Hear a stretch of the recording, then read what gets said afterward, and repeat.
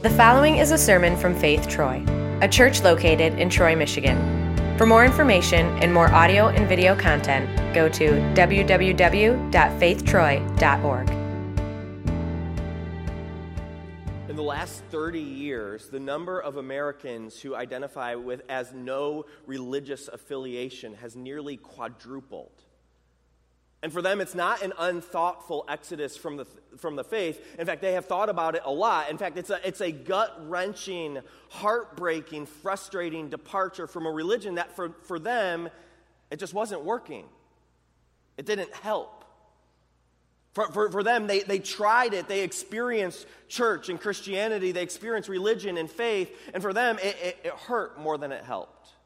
It didn't offer anything for their hurts, for their pain, for their brokenness.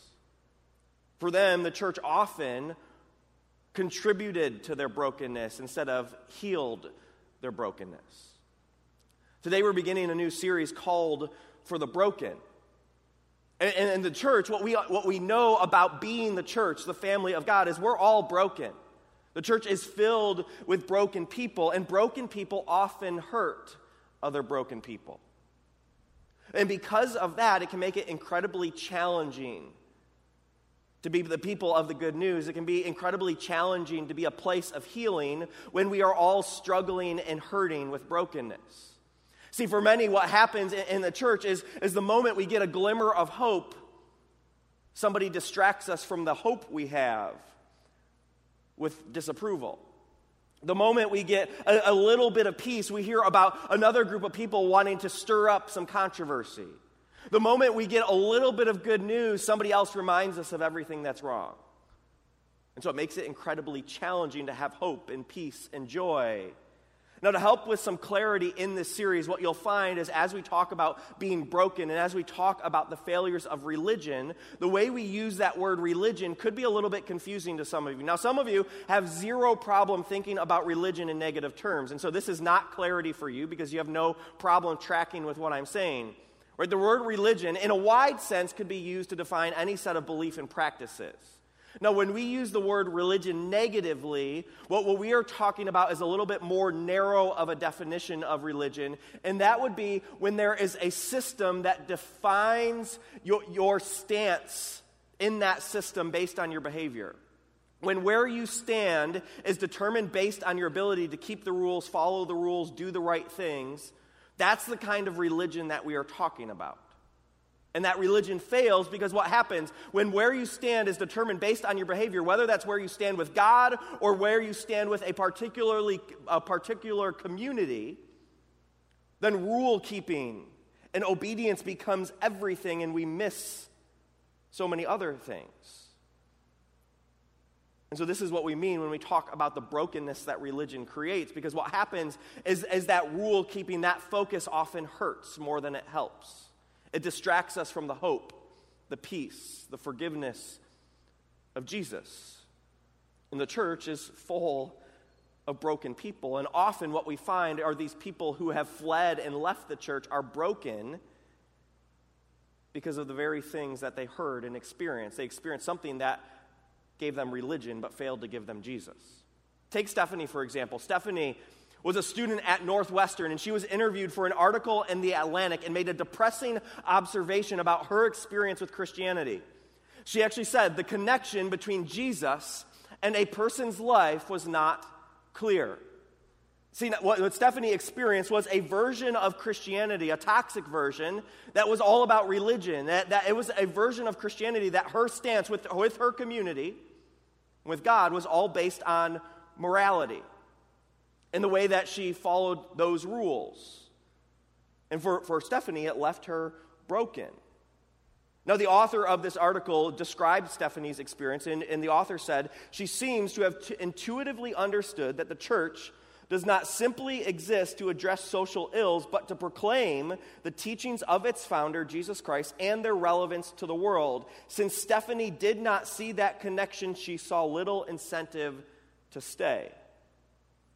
See, in the midst of her brokenness, her religion failed to help because her religion became irrelevant to her brokenness. Her religion became irrelevant to the brokenness that she saw in the world around us. It often contributed to pain, but didn't help the pain. It gave the opposite of peace. It caused anxiety. And Stephanie's not alone.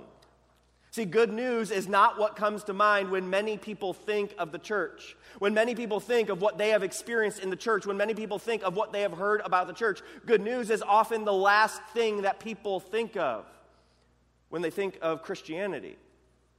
And it doesn't come to mind because a lot of people don't hear much good in church. They hear what's wrong, they hear their failure, they hear that they're bad, but they don't hear much good. Now, I believe that we want to be a different kind of church, and that's not the things that we hear here. But even in a community like this, even when you say all the right things, what happens is broken people are still broken people. And so still, sometimes we say the wrong things, we do the wrong things, we don't model it the way that Jesus models it for us. And so our hope as we talk about this thing and what it means to be a part of the church and being a church in the context of being a church in America, when there's a lot of different experiences and different things that people hear when they hear the word Christian, that we can help us understand the brokenness of those who follow Jesus and the brokenness of those who have left. Now, in the series, there are two main categories that you could fall into as we talk about being broken. And so on one hand, there's those who are broken by the church. It's those who have experienced some kind of hurt, pain, because of what they experienced from another Christian, because of what they experienced sitting in a church, because of the teachings that they've experienced. And so for those broken by the church, what we believe is that Jesus wants to heal the damage that's been done. He wants to care for you in ways that you never thought were possible, and probably ways that you certainly didn't expect would happen in a church after what happened in a church. And he might not even be the one you're looking for, and this might not even be the place that you were hoping to hear it, but he has something to offer. Now, the other category of those broken would be what I would describe as the religious offenders. And now that sounds a little bit harsh, but I would categorize myself in one of those, and those are for broken people that are a part of the church, that we still believe, we still trust, we still follow Jesus, yet our own brokenness comes out in the way it hurts, because hurt people often hurt other people. Now, some of us are ignorant of our own brokenness. We don't realize that we're broken. We don't realize our own failure. We often even, if that's you, if you don't realize it, well, often it's happened is because we distract ourselves with our own goodness. Right? We distract ourselves by the good things we're doing, by the self-righteousness we have, that makes us fail to realize our own brokenness. Now, some of us, though, are also desperately aware of our brokenness. We know that we've hurt others. We know that we've said things that we shouldn't have said. Some of us are afraid of what would happen if people found out how broken we are, if people knew how we hurt others. And others of us are so haunted by our own sin and failure that we are so desperate that we know the only place that we can turn is to Jesus, because we can't fix what's broken in ourselves. See, it doesn't matter whether you've been hurt or hurt another. The reality is that religion has failed you. It has failed to give you what you need. It has left you broken. Both of you. And Jesus has something better to offer. If you could turn in your Bibles to the book of Luke, chapter 10. If you're using the Bibles in front of you, it's on page 1612. Now, in Luke chapter 10, Jesus tells a story known as the parable of the Good Samaritan. Now, what's important about this story is I believe that we have missed the point of the story of the Good Samaritan. And because what happens over the thousands of years since Jesus told this story is we have begun to think about certain words in different ways. We use the word Samaritan. We'll name hospitals after Samaritans and organizations after Samaritans. But in Jesus' day, the word Samaritan didn't mean what it means today.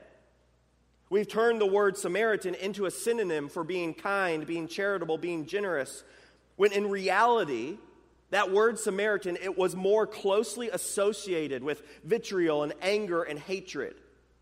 And so for us, this story has become a story about the principles of better generosity, when in reality, Jesus told this story and it had an edge to it.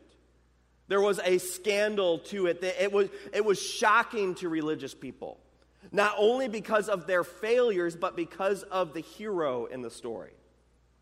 Now, the whole story begins in Luke chapter 10 when an expert in the law asked Jesus a question. In verse 25, it says, on one occasion, an expert in the law stood up to test Jesus.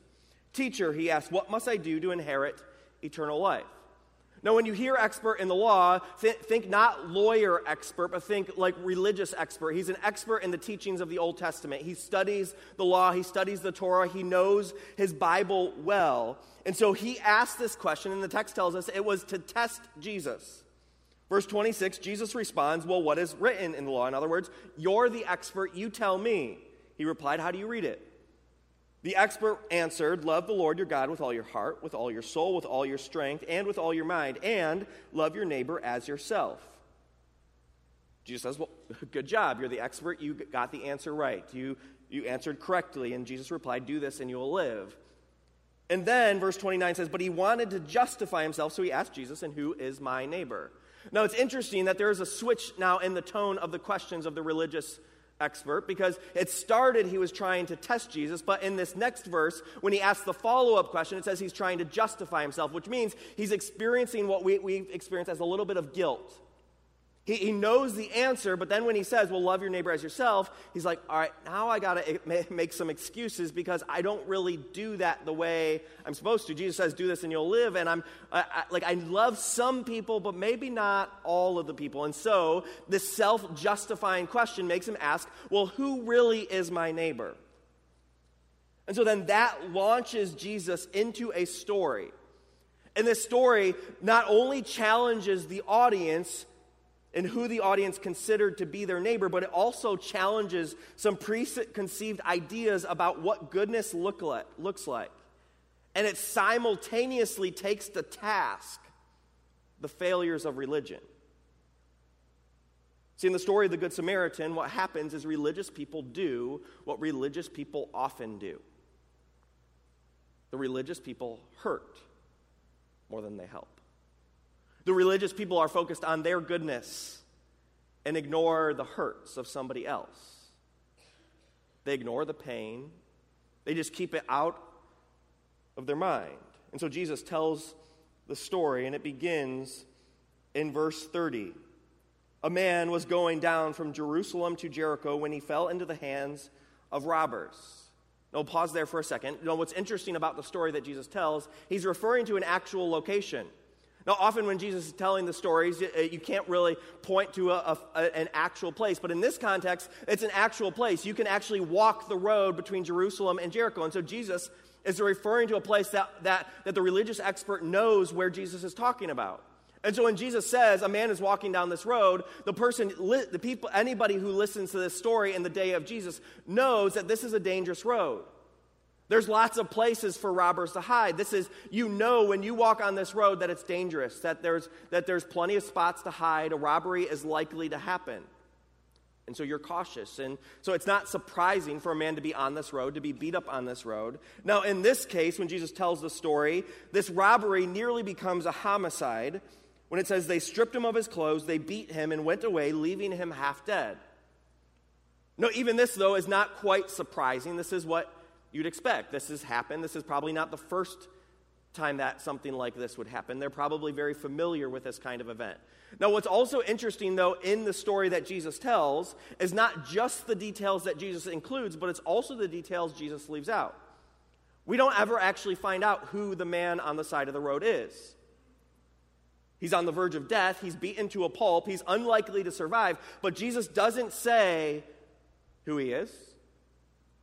Jesus didn't fill us in on his religious background. We don't know his nation of origin. We didn't learn if he was a nice guy or if he had a checkered past. We don't know if he was a Pharisee. Was he a priest? Was he a Roman?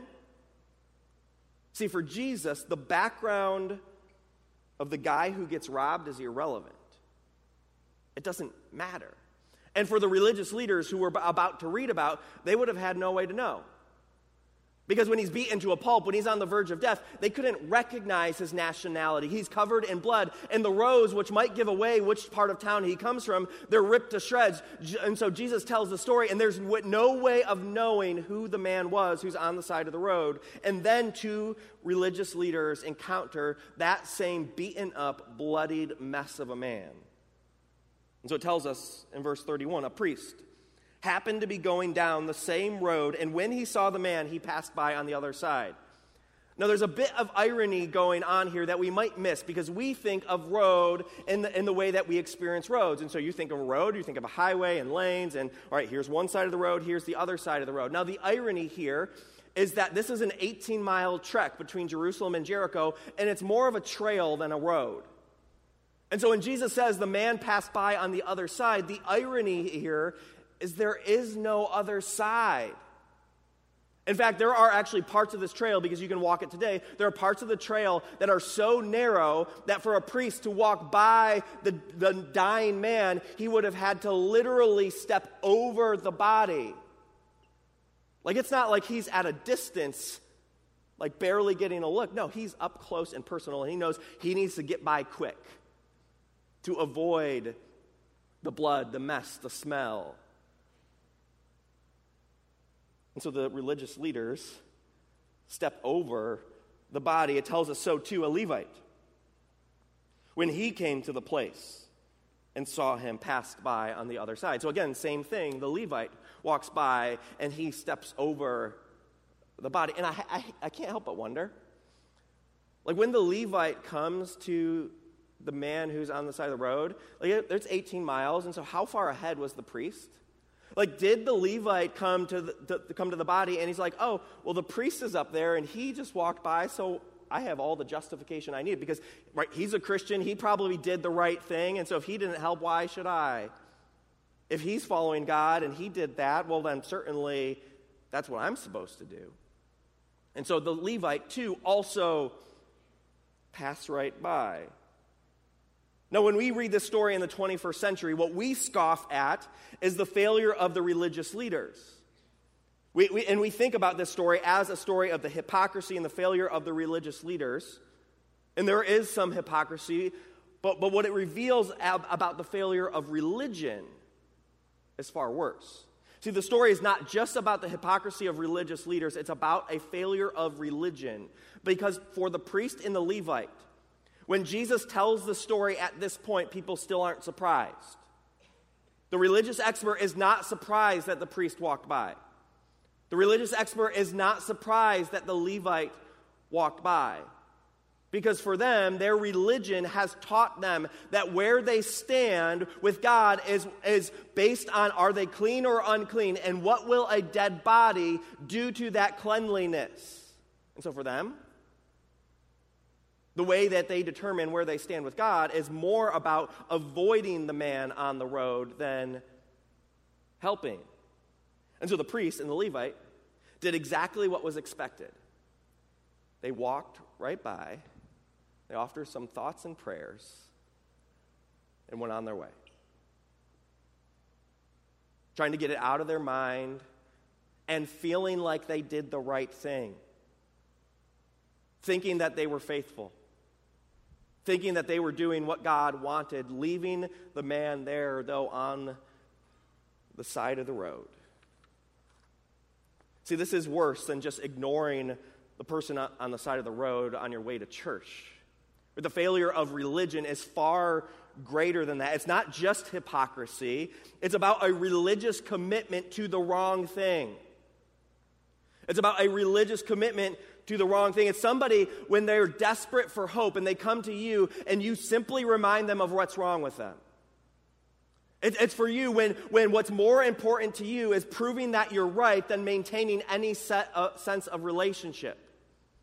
It's when that person comes to you and they're guilty and they've screwed up and they dropped the ball and you just really want to make sure they really are guilty. Like, do they really feel bad enough? And so instead, you try to make sure that they know the hurt that they've caused instead of simply responding with grace and forgiveness. See, what the priest and the Levite do is they fail to do anything to help. And I can't help but wonder, when they walk by, how long did it take for them to forget? How far on that 18-mile journey do they have to get away to get that blood out of their mind? When in the words of the song that we sang during offering, out of sight, out of mind, if no one speaks, I'll be fine. I feel like that's what they would have been feeling. Because there's no way they didn't see it. And so, if only I can get it out of sight, out of mind, if only I forget about it, move on to something more important, then I'll be okay. If only I can forget the blood, then we'll be fine. Just don't remind me. Don't make me think about it. Now, I say all this is not to beat up religious people. In fact, I am one, right? I'm a professional at being a part of religion, so I get it. Or this is not about beating up religious people, but this is about bringing some things into sight. Because if you are somebody who feels like you've been broken, if you feel like you're a person who's been left for dead, a part of healing is bringing into sight the failures of religion. Of bringing that into our sight, acknowledging that, because where we bring it into sight, there can be healing that takes place. And for those who have caused hurt, for those who have contributed to brokenness, either in things we have directly said or by neglecting the broken, it's only by bringing those things into sight that we can experience redemption and forgiveness. We have to bring them into sight because we have to be able to be honest about those failures in order to have healing and forgiveness for those failures. See, in the day of Jesus, what's interesting is the priest and the Levite would have typically been Sadducees. Now, Sadducees in the day of Jesus were actually a very popular group. We often think of the Pharisees as the people who get it wrong and as the hypocrites and as the one who Jesus goes up against and challenges their way of thinking. But the Sadducees are also a group, in fact, larger than the Pharisees. And in Jesus' day, it's actually the Sadducees who were the strict rule followers, and they were literalists when it came to interpreting the first 5 books of the Old Testament. And so when it comes to understanding the Levitical laws, it was the Sadducees who were the literalists, who didn't have any room for wavering, while the Pharisees would have had some debate and dialogue and trying to understand how do we, with wisdom, understand what God intends. And so you'll see this with Pharisees, you'll see this in the way that Jesus even models some debates about the Sabbath. Jesus and the religious leaders, they're debating about it, right? There's some other rules that some rabbis come up with, and Jesus debates against that. Now the Sadducees, for them, it was very much, what does it say? Word for word, there is no room for error. And so when a Sadducee reads a text like Leviticus 21 verse 1, and it says, a priest must not make himself ceremonially unclean for any of his people who die, that is why the priest and the Levite walk by, because the Bible tells them. And so they walk by. Because for them, where they stand is based on, did they do that? Because if the body dies, because an almost dead body is not far away from becoming an actual dead body, and if it becomes an actual dead body, they are ceremonially unclean. And in fact, if they are, and they're priests, and so it actually even impacts their calling, their responsibility. And so for them, well, I can't help. And see, for them, what was more important was where they stand was based on their behavior than anything else. And so that shaped the way they treated the person who was broken. They had to pass by, because stopping and helping the man wasn't an option. It's not kosher to recreate a weekend at Bernie's on the way home from priestly duties, right? Leviticus doesn't allow for that. And so when Jesus tells this part of the story to the religious leader, everything that we've heard so far is not surprising. Now the religious leader, he might have been a Pharisee, and so if that's the case, he probably didn't like it. In fact, he probably didn't even agree with it, because he would want to have more dialogue and understanding of, all right, well, how do we interpret this in context of how we love other people? But it's not surprising. And I think that's part of what makes this so important for us today in our day and age, because religious people saying one thing and doing another, that's not surprising to us. And it hurts, but it's not surprising.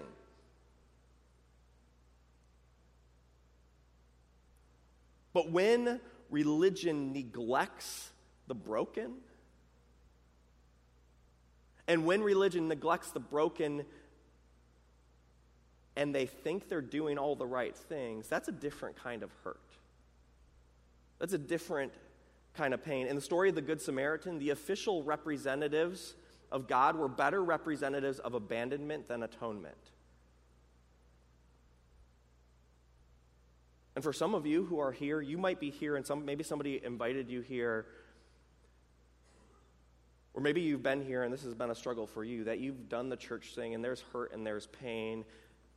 And for some of you, it might be because what you've experienced is you felt like you were left, that nobody knows the real story, that they don't know the hurt, that you feel more abandoned than loved.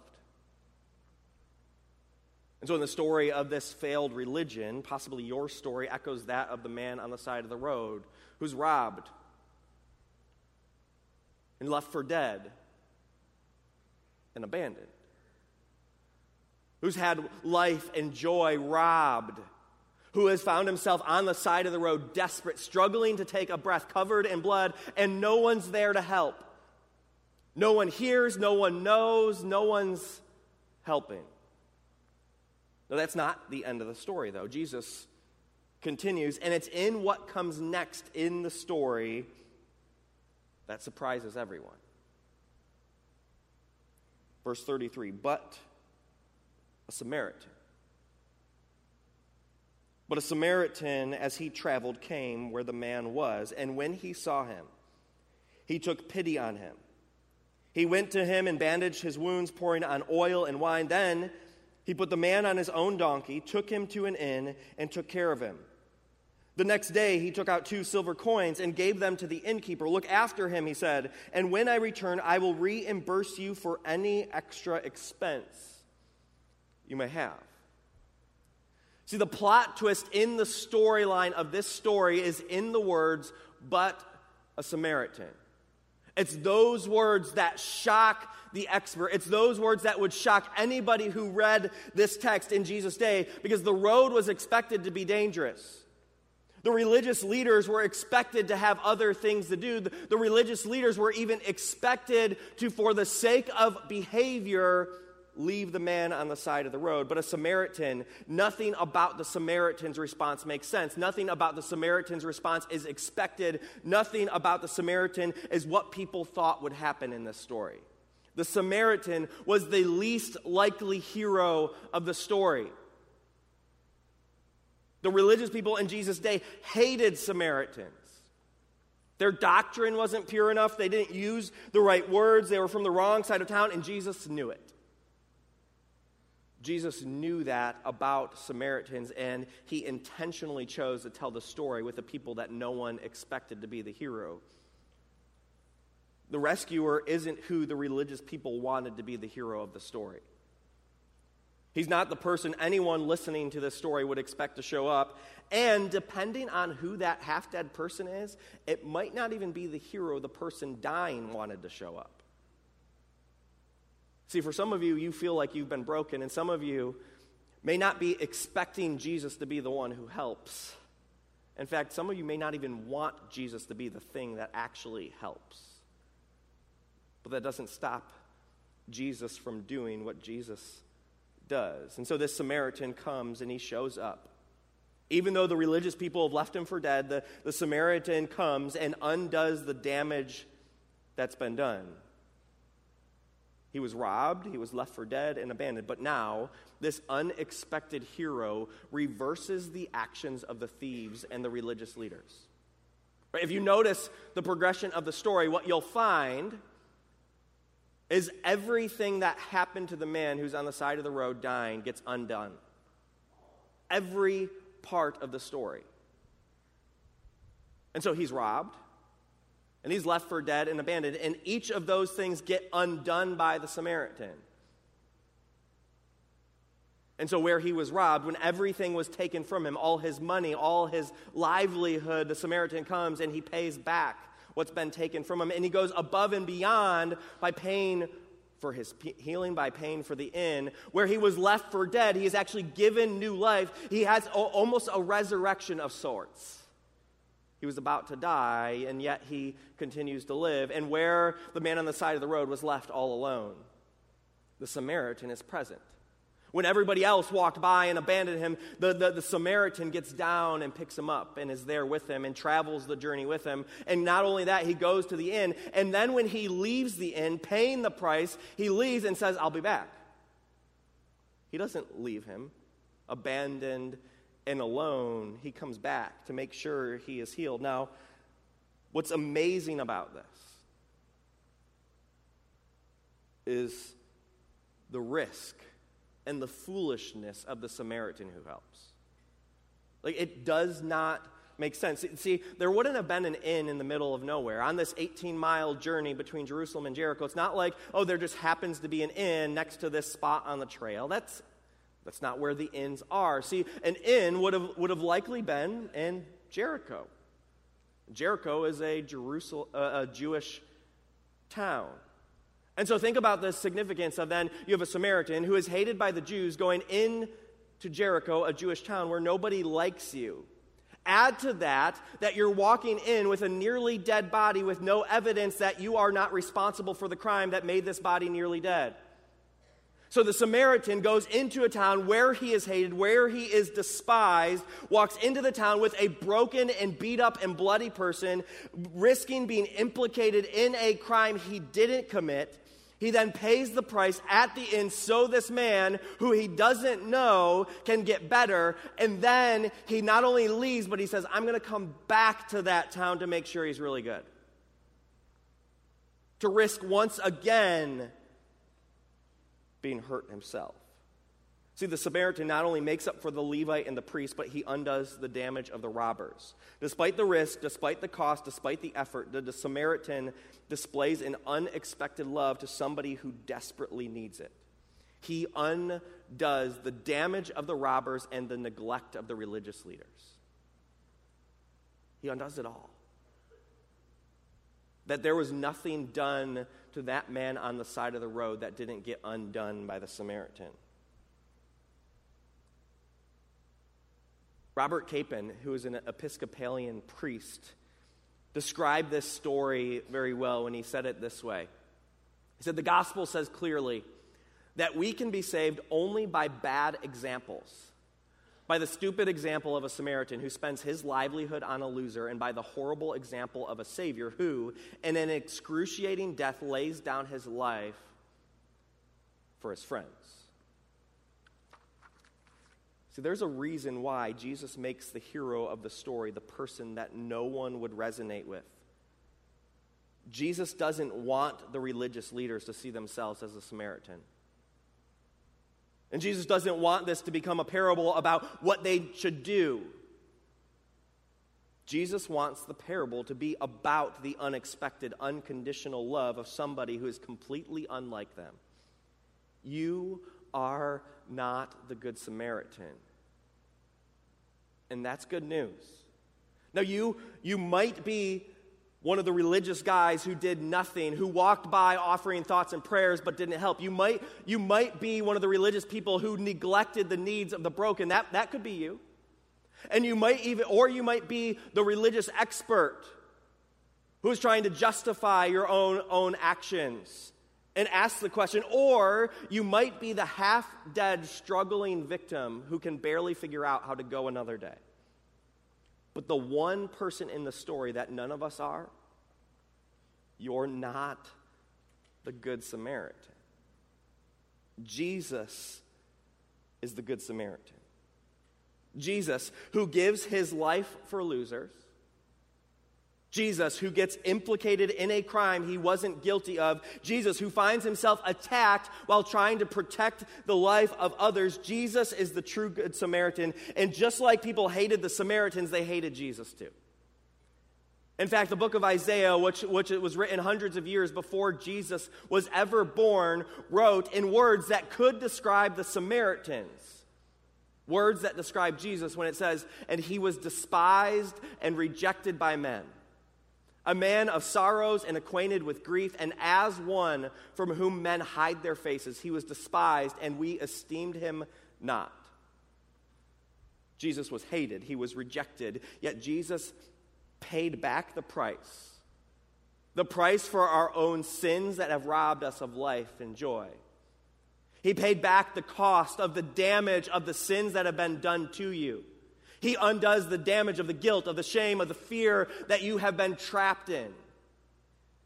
He undoes the consequence of your own sin.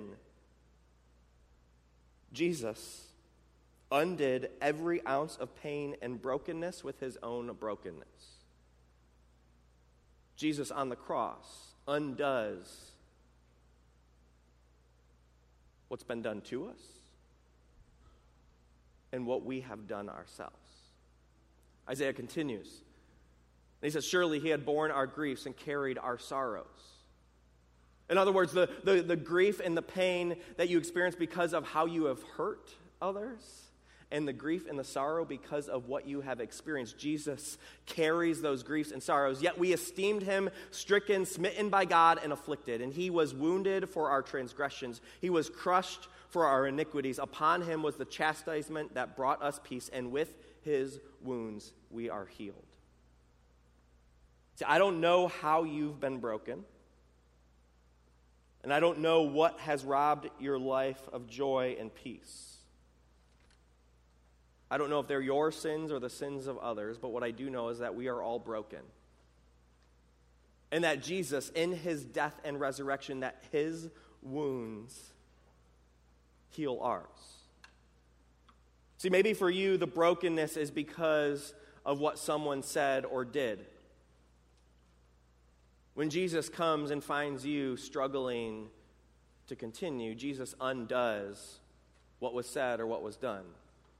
And he says something better. He does something different. He says he loves. He says he forgives. He says he won't leave. When you've been overwhelmed with the weight of your own sin, Jesus comes and undoes your sin with forgiveness. See, it doesn't matter how many times you've left Jesus or given up on the church, Jesus isn't leaving you. Jesus won't abandon you. When Jesus finds you bloodied and bruised and broken, he gets down and picks you up. He carries you to the inn. He pours out some oil and wine, and he brings healing. Whatever the hurt, in whatever ways religion has failed you, Jesus rescues you. Jesus sees the exhaustion, the damage, and he promises to give you something better. He's come for you. He's come for me, and he does what the psalmist describes when he says he binds up your wounds. Jesus heals every wound, every hurt, and every sin. Let me pray for us. Jesus, we come before you as broken people. And as broken people, we pray that you heal our brokenness. For the brokenness in us that often hurts others, that sometimes hurts others in the things that we have said and done, and sometimes just hurts others because we don't do anything. Jesus, we pray that you would forgive us, that you would have mercy on us, that you would heal our own brokenness. And Jesus, for those of us who have been hurt by the church, by religion, by Christians, by all of it, Jesus, we pray that you would undo the things that have been done, that your life and that your words would counteract the lies that they've been told, that your own wounds would fight against the abuse and the hurt and the pain, and that you would heal in ways that they never even thought possible. Jesus, we pray that you do what only you can do, that with your grace and with your love and your mercy, you would heal the broken, that you would bind up our wounds. In your name we pray.